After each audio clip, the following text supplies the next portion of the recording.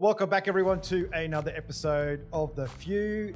Firstly, allow me to apologise for my raspy voice. It was only 2 days ago. I was in an operating theatre having my heart played with and electric shocks melting my pulmonary vein to try and get my heart rate back to normal, thanks to COVID throwing a little arrhythmia in there. Second thing, I do apologise for the studio looking like a broken down warehouse as I'm relocating very soon to the US. The box packing has begun, and we're squeezing these last few podcasts in before jumping on a flight. Now, a little bit like my experience with being thrown a curveball by COVID and getting a little bit sick and otherwise healthy heart, not working so great. Our guest today is going to give us some really amazing insights into influence, how to manage things that are maybe outside of our control and our ability to influence those. And I reckon that if there was anyone on earth that would have the pedigree and the experience to be able to share stories on how to influence people in some of the most complex and I would say potentially dangerous circumstances, it's our guest today. He's recently written a book, it's just been published. He's been on the airwaves all through the UK, all over the world, Order Out of Chaos. He is Hostage Negotiator, super coach, executive trainer, an all-round legend. Welcome to the Few Podcast. Never in the field of human conflict was so much owed by so many to so few. So you want to become one of the few. You can't skip steps. You have to put one foot in front of the other. Things take time. I have a dream. I have a dream. Hear inspiring stories from the few and learn what it takes to turn your dream into reality. Don't be afraid to dream big. But remember, dreams without goals are just dreams. 3, 2, 1. Liftoff. We have a liftoff. This is The Few with Boo. Scott, thank you so much for joining us here on The Few. It's awesome to have you. Yeah, thanks for having me. Scott, everything's a negotiation. Is that really a pretty simple philosophy to live in life? I personally think that's a great way to approach life, and that true word could be said.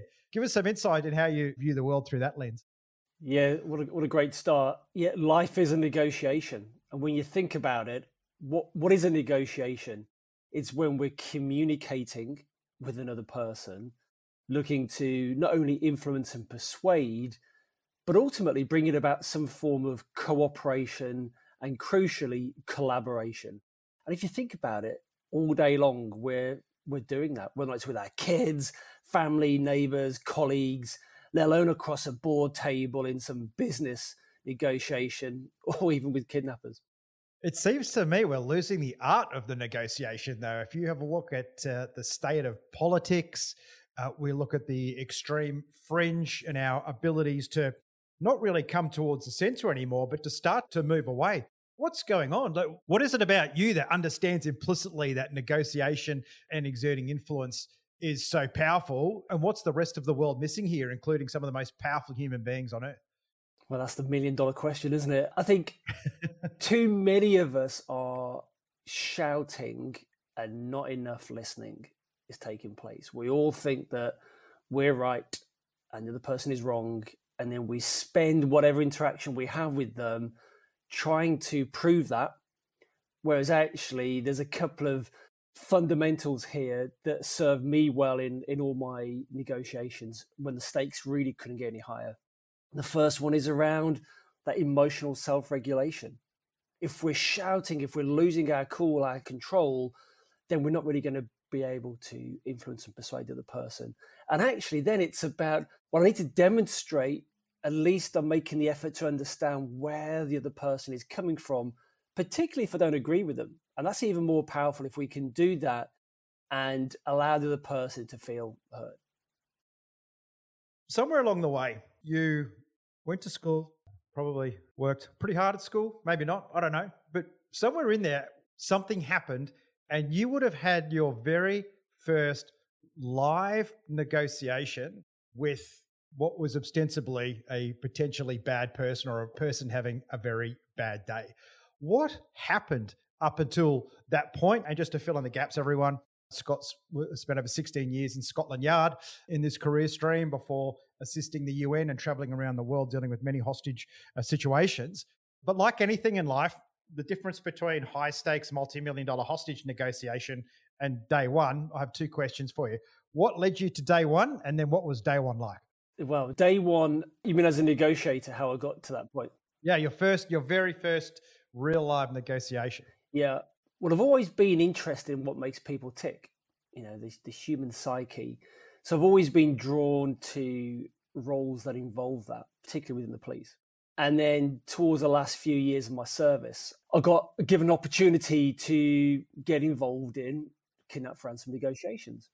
And I remember the very first time I sat down there in this negotiation in this really cramped apartment in London, and the family we were supporting, they just weren't listening to our advice in terms of what we need to say, how we need to say it, how we're going to get their loved one back who'd been taken by a drug gang. And I remember losing my own cool with the family.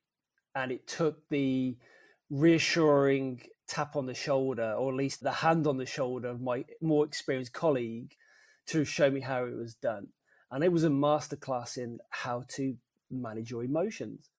Because up until that point, even though I've been interested in what makes people tick, I hadn't really mastered that art of first seeking to understand before being understood. You can go on all the training courses in the world, you can read all the books, but it's only through that real experience of being there in the heat of the battle, so to speak, where you're practicing it and refining it. And that was a real wake-up call for me. That was like day one, really. And then through to where I am now, 10, 12, 15 years later, kind of have lots of experience under my belt, made lots of mistakes, but thankfully I found out what really does work now.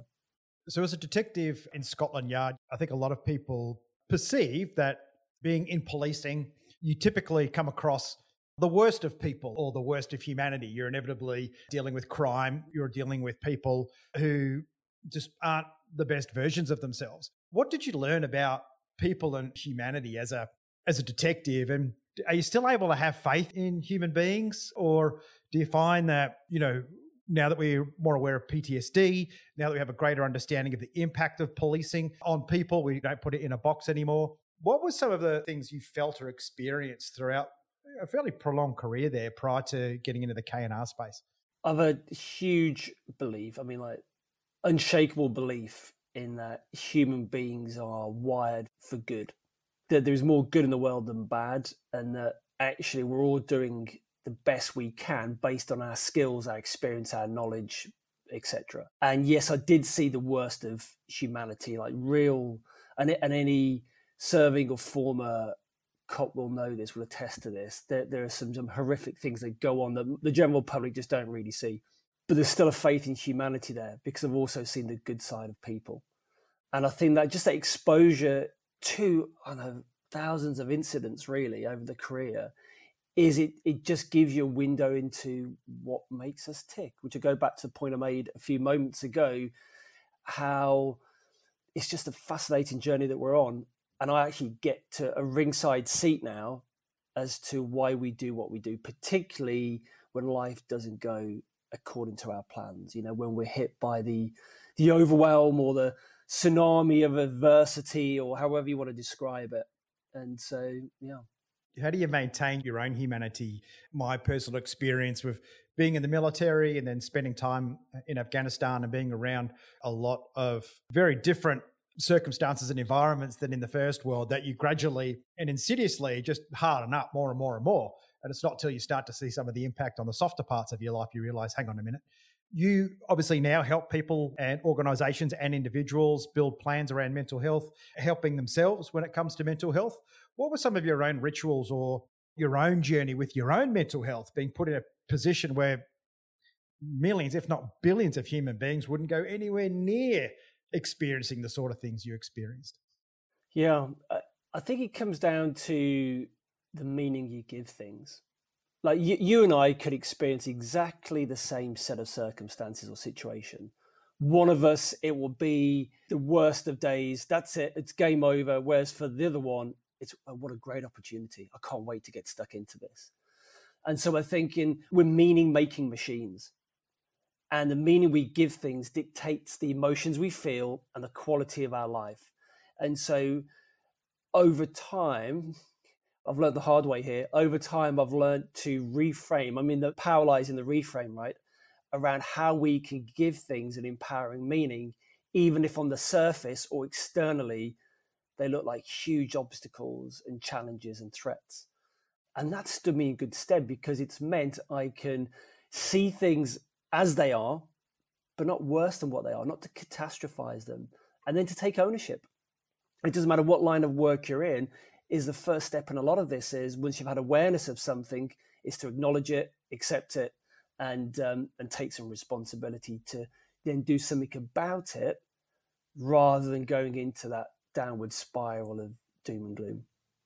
And I think that's a real challenge for people in terms of if we don't experience some level of discomfort or we don't allow ourselves to stretch our comfort zone, and policing the military, it's just a constant push of the comfort zone. However, it's typically we're trained in it. We're introduced to those steps slowly. And over time, we acclimatize to our environment. When these experiences come into the corporate world, there can be a bit of pushback, which is to say, look, we're not going to have a K&R situation. We're not going to experience that sort of extreme circumstance like you, Scott. Why would what you experience be relevant to us here? I mean, we just sell toilet paper and toothpaste. Yeah.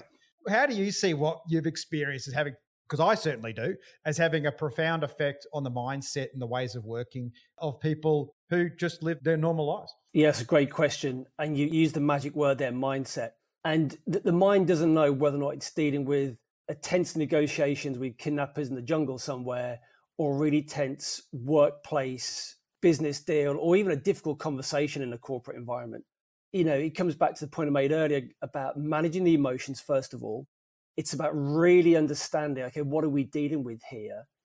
Looking or making the effort to look at this from the other person's perspective, and then go, okay, well, what's our plan of action here? How are we going to communicate this? How can I make sure that the person wants to continue doing business with me rather than just trying to hardball something through? And people think that about negotiation or interrogation. I spent time in Iraq doing some interrogation work as well. And people think it's all about hardball and shouting and the big ego and the alpha male. And it's exactly to the end of the spectrum the true success lies. And yes, you may get the odd win or the odd deal over the line by playing like that. But really, in this day and age, surely we want repeat business and referrals and people thinking, do you know what? Boo's a great guy to do business with. We're going to continue doing that. Or he's great, if there's a difficult conversation or challenging member of the team or a client, actually, Boo's a great guy to have on side because he's unflappable. We can trust him, which is key. And, there's that likability factor, which we can often overlook. But, one thing I really emphasize here is never underestimate the power of the likability factor as well. Yeah. I remember we were zipping around a couple one night and it was pitch black after curfew. We accidentally stayed out a little bit late. And as we're driving around, we came to a checkpoint and just beaming smiles. And my best friend and I, who are over there with this business together, we said, I bet you no one ever got shot in the face while they were smiling. And that ability to just come across as like happy and, hey, yeah, we're just two guys in the wrong place at the wrong time. That disarming. I love what you talk about there in terms of likability. And so much of what we see on TV about business is being hardball, about being tricky. And I certainly found being in business is much easier to grow and be successful in business when everyone likes you and you like them and you trust each other. Hi, it's Boo here. If you're enjoying these episodes of The Few, please show your support by leaving a review. It costs you nothing, and the more reviews we have, the better guests we can reach out and bring onto the show to help you close the gap between what you want and where you are today even faster, and help you on your journey to become one of the few too. So with that in mind, based on the 300 odd negotiations you've had to date and what we see in business, what are some of the big mistakes people make when they're trying to negotiate a beneficial outcome for themselves? Yeah, they're making it all about them, first of all, where actually it's nothing to do about you. Yes, you'll get what you need, but first of all, as I mentioned before on this podcast around, you've got to think about, okay, what is the other person looking for here? What are their needs and their wants? Okay. And by doing that, A, it helps build rapport. And B, it then gives you the opportunity almost, or affords you the right, you've earned the right to then actually articulate what it is that you want in here. And it's particularly when people want to talk about money, they want the pay rise or they want to save money, they want to get a discount. I always say to people, don't discount non-monetary gains here either, because it could be your boss might not actually be able to give you a pay rise. There may just not be the money to do that, but he could give you, or she could give you, an extra 2-3 days annual leave a year, for example. So it's having that flexibility around what it is you're really looking for here. The second step, or the second issue really, is we'll put these barriers up because we may think we're superior to the person that we're negotiating with. And that can come across energetically, at least, a bit dismissive, a bit judgmental, and that's not going to work. Sometimes we like to give advice rather than just listen. And there's a whole host of other things, both individually and corporately or organizationally, that can get in the way. But they're like the main ones that really show up. Did you have a mentor when you embarked onto this, or was there a negotiator or someone that you observed and just thought that they were incredible in the way that they were with people? And who was that, and what was it about the way they went about their business that really appealed to you and created that insight? Yeah, I mentioned this in the book, is that I know it's a cliche, but I am genuinely standing on the shoulders of many giants. You know, I didn't create any of this stuff. I've just had the privilege of experiencing it over 10 plus years and sharing my experiences. And so both in the police and when I left the police into the corporate sector to do the K&R negotiations extensively, there are a handful of individuals who the common themes amongst them were unflappable in a crisis, unbelievably unflappable. They just had that cool, calm, centered groundedness in the middle of the storm. They had unbelievable amounts of trust in themselves and in other people. And they would be able to stay really focused on point and communicated what they needed. You know, you think, well, actually, Scott, that can apply to many areas of life. And that's the point. It was just that the stakes were higher. We couldn't afford to get it wrong, but the transferable skills were just plain to see, which is one of the reasons what actually prompted me to write the book in the first place, is just the applicability of those fundamental core skills of those high performers, so to speak, in this tense world. Actually, you could use that in your family and in your business life as well. I think we should all get together and write a book and call it When There's a Consequence. Yes. Because any business or anyone that works in an environment where there's real cars and stereos and a significant consequence from poor performance, it's all the same habits. It's the same themes. It's being able to get from the animal brain up into the intelligent brain. It's the ability to focus on one thing and come back to that one thing, to keep calm, to just follow the process and stick to the process. Now, do all your negotiations end positively? Touch wood, I have done so far. Although there's one of the early ones actually, which didn't. I mean, I wasn't directly involved in it, but it was a terrorist-related kidnapping, and actually we kind of suspected all along that the hostage was never going to come back. It was more of a publicity thing for the terrorists. But in terms of all the criminal kidnaps and the extortions, yeah, success all the time. And actually that's incredible. There's a 93% success rate in a negotiation. So if you're in a part of the world and you get taken, you know, I'd pray not to have a hostage rescue or to try and escape, because there's a 93% chance you're going to come out alive in good time through a negotiation, because this stuff works. And the remaining 7% is when they die in a hostage rescue attempt, or they get injured and then die in the abduction or captivity or whilst trying to escape. Yeah, I remember when we were in London with Lloyd's and getting all of our policies in place for working in the less fun parts of town. It was always that same scenario. Don't be a hero. Don't try and save the day. You're not the military. You don't have to try and escape every 5 minutes and just give you a serial number and your name.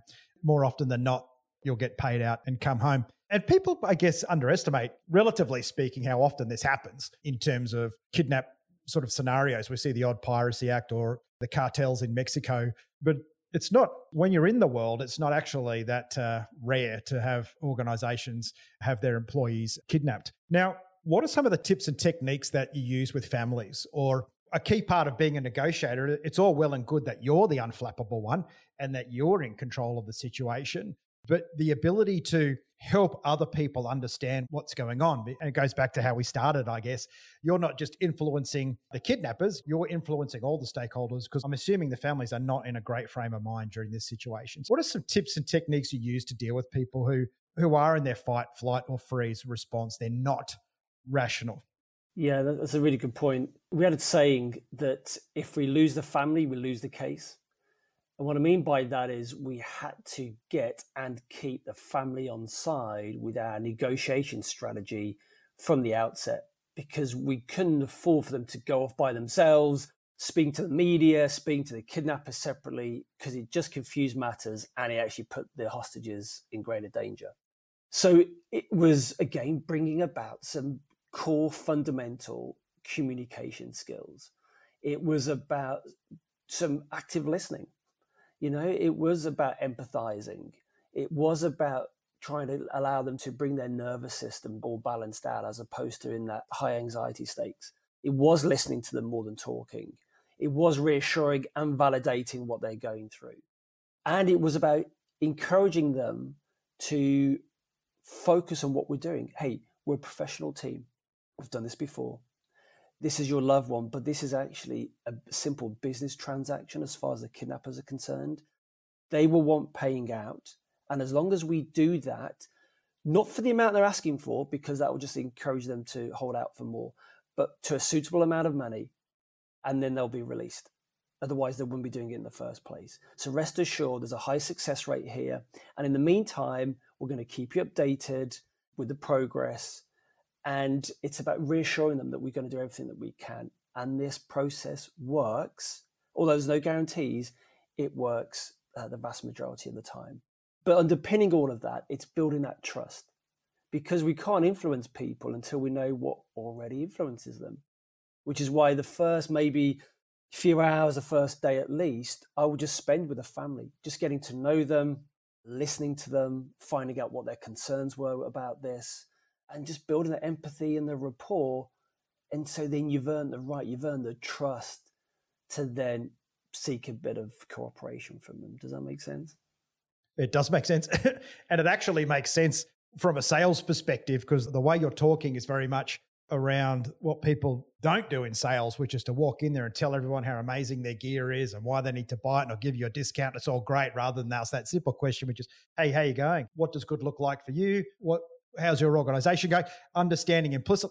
Oh, right. It doesn't sound like there's actually a chance to sell anything here, so I'm not going to sell anything. What's the point? Rather than get frustrated trying to force a situation that doesn't exist, just exists in your mind. But Scott, I've had the wonderful opportunity to speak to a lot of people, and you demonstrate a very heightened level of not just self-awareness, but situational awareness, which is not what people are born with. It's not how most people are throughout their whole lives. So for you, when did you start to see yourself outside yourself? When did you start to feel that awareness come to you, and that there's more than just, Scott, you are part of a cog in a bigger machine, and the way the world works together, whilst it's complicated, there are certain patterns that if we stick to kind of work? Yeah, my understanding of your question is when did I notice actually that there's a bigger picture here, or there's more to it than just in the daily grind? Yeah, you went from the day to day. Yeah, correct. That's right. Yeah. Well, I've always been a curious bugger, really. I mean, growing up, I was always asking why, and much to the annoyance of parents and grandparents and people. So I was always interested in what was going on out there, really. But I think it was a gradual process. There wasn't a one day I woke up thinking, right, I've got it now, or I've got it all figured out, or I've suddenly entered a portal with a new view on the world. I think the cumulative process of 16 years as a detective, and then 7 years or so outside of that in the corporate world, probably 10 years now in the corporate world, it's just gradually, case by case, experience by experience. And I've always been one who's been curious to experience things at the edge of my comfort zone. Not an adrenaline seeker at all, far from it. Going on roller coaster rides is not my thing, or parachute jumps. I just don't do that stuff. But I am curious as to, okay, how can I expand my threshold of control? So that could be signing up to go to Iraq, or it could be something because actually, do you know what? I'm going to go live in a different part of the country, or I'm going to take a different course, learn a musical instrument, or I'm actually going to traveling to a different part of the world, for example. So it doesn't matter what it is. It's just constantly exposing yourself to new ways of thinking and feeling and behaving. And I think accumulatively over the years, that's just built up to the extent now where I'll go anywhere and do anything at any time. There's nothing that will faze me that could really show up. So how do you find peace in all of that? I mean, that's a busy life. That's keeping yourself well nourished. But how important is rest and recovery in your rituals? Yeah, crucial. And again, I've had to work hard at that because, a bit like yourself and other people who are doing well, so to speak, in life, slowing down and taking a day off or just resting can be anathemic. It's like, well, I could be doing this, and this, and this. Instead, it always got described to me as hammock time, lying in a hammock. And how many times a day do any of us go, do you know what? I'm going to take maybe 10 minutes or 20 minutes for some hammock time where you've got no screens, nothing. You're just chilling out on the couch or in the hammock, just resting, allowing the world to pass you by. And so I had to force myself to incorporate a few of those blocks throughout the day just to, again, balance it all out, because you're right, it's 100 miles an hour otherwise. But even if I can't, or even if I don't do that every day, I've learned to build in transition time. What I mean by that is bringing in the power of the pause. So after this podcast, for example, before rushing on to the million and other one things I've got to do today, I'll just take a few seconds or a minute just to kind of go, just to settle myself and go, right, okay, that was good, great experience, great conversation. And then I can transition with intention into my next thing to do. So I'm not just constantly bouncing around from one thing to the next. And again, they're like mini superchargers, really. Even if it only lasts for 10 seconds or 30 seconds. But if I do that throughout the day, it means I can get to the evening and not be completely exhausted. And that's something I've just learned and developed over time, really. I think the really telling point there is the purposefulness that you bring to that rest. You don't just accept that there is rest that happens by accident, because there's that whole resting mentality where if you're a busy person, you might think you're resting, but your brain's still going all over the place. So it's that really super purposeful, proactive, take a deep breath, move from one phase to the next phase. Dr. Adam Fraser is a doctor in Australia, talks about the third space, about when from work to home or transitioning from one state of mind to another, to invest in the third space and reset yourself before you go on to the next one, because otherwise you just drag all the different spaces into each other and you just end up just a mess of everything everywhere all the time. Very hard to kind of be present in the moment in each one of those transitions. So I was going to say, it's a real key point you made there around being present. And again, in a negotiation, for example, if I was off thinking about, I don't know, where I want to go on holiday or what I'm going to have for dinner in the middle of the negotiation, that's not going to turn out too well. And so bringing presence, your complete self to the moment, whatever it is you're doing, is key to any kind of successful negotiation or communication as a whole. And I think the world at the moment and the distractions that we see through all these digital devices, I guess if you're tuned into it, do you notice that people are less present? Do you notice when you're sitting with someone at a cafe or you're having one-on-one time that a lot of people are there in person only, not in spirit and in mind? Yeah, absolutely. You can just tell we've developed over the last year, couple of years maybe, where our attention span is just shrinking at some extortionate rate. Trying to get my kids to sit down and read a book. Do you know what? I might need to call in some external help there. I mean, that's a negotiation. I'm not winning. You're right. That's the 7% that don't quite make it. Yeah. Exactly. Yeah. We're losing that sense of just being present. So go back to when you're on the job. Is there a time when you felt it slipping away, where you felt in terms of a deliverable, which is getting someone home, was almost impossible? Have you ever had a negotiation that's gone that far? Have they all been pretty, in the big scheme of things, banal?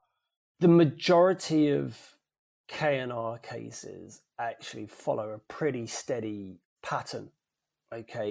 Does the other side kind of know what's going on? Are you dealing with people that do this all the time and they kind of they've just got a bit of a system and they know how it works? Yeah, and I want to negotiate with people like that. I want to negotiate with professional kidnappers. Now, leave the morals and the ethics behind it, that we're reinforcing what they're doing. Because if your loved one is taken, you won't be having that mindset. You'll be like, Scott, get them back at all costs. And I want to be working with a professional group of kidnappers because they know that this is a business transaction. It's the erratic, highly emotional, dangerous kidnappers, the amateurs, that I worry about. There's been a few, though, that have taken a little turn, gone off script, so to speak, where you're thinking, I have no idea how this is going to pan out. I really don't. And things don't go according to plan. And it could be, we call it the crisis within the crisis, where dealing with the kidnappers is easy, but dealing with our own side, dealing with the family or the client, the company, that can be the challenging part as well, where egos and internal politics and posturing and, you know, all this irrational behavior just comes to the forefront, which then manifests itself in the conversation with the kidnappers, who, in one case, the communicator we were using because of a language barrier started threatening the kidnappers. I'm thinking, what are you doing? You know, we try and end the call quickly, but the kidnappers got there before us and said, okay, we're going to kill him. And they hung up. And we didn't hear anything for 6 months. Now, you can imagine... That's hardcore negotiation right there. You can imagine the emotional roller coaster the family and the company and myself was going on there thinking, right, what's just happened? But lo and behold, we managed to swap the communicators around. And after 6 months, the kidnappers got back in touch and we resumed the negotiations. And thankfully, that one worked out in the end. Well, on that note, mate, in terms of your life journey, getting to where you are today, published author, very successful career, living life on your own terms, is there anything you would have gone back and told Scott at school, either to make the journey a little bit quicker, a little bit more painless? What would you say to yourself? Ooh, we're social creatures, so surround yourself with good people. You don't have to be doing all of this by yourself. There are people who, if you get them on your team, and you can work well with, actually you can go further. It's that cliche, isn't it? If you want to go fast, go alone. If you want to go further, go together. And surround yourself with good people. It makes the journey a lot easier as well. And not only easier, but more enjoyable as well. Great advice. We just had a last podcast guest, very, very similar. The people around you really are the people that make your journey, that where all the insight and all the surprises come from. When you've got that cheer squad. Scott, thanks so much for coming on the show. Scott Walker, author of Order Out of Chaos, scottwalker.com. Please reach out to him if you're looking to get the things you want out of life to accelerate that A to B. Listening to the podcast now and just reflecting on it, it seems that when it comes to a negotiation, it's the party that wants something seems to be the more difficult party to deal with rather than the party that's giving. And given that we all want a great life, or we all want a house and want money, want, I think there's a lot we can learn from you, Scott, in terms of how we temper our behavior and get those things in a way that's good for everyone. So thanks so much, Scott, for joining me on The Few today. I really appreciate it. You're welcome. And just to clarify, the email address is scottwalkerbooks.co.uk. People want to check that out as well. But it's been great being here chatting with you. Thank you. Thanks, Scott. Appreciate it. I'll let you get into your transition space now before you embark upon, no doubt, the 20 other things you need to do today. Thanks again. Thank you. Well, that wraps another episode of The Few, and I'd like to thank our partners, without whom this episode wouldn't be possible. Firstly, Ode Management, an organisation that brings world-class speakers into your event or organisation to make a profound impact on your people to deliver the results that you want. And Afterburner, real-life fighter pilots, a team of men and women who for the past 25 years have helped organisations surpass their expectations, learning the tips and tricks fighter pilots use to win 98% of the time. If you enjoyed the show, please show your support by subscribing to the podcast, The Few with Boo, or our YouTube channel. It's been an absolute pleasure sharing the stories of these remarkable people with you. I hope that helps you keep the dream alive, but more importantly, equips you with a few ideas of how to turn those dreams into reality to help you become one of the few too.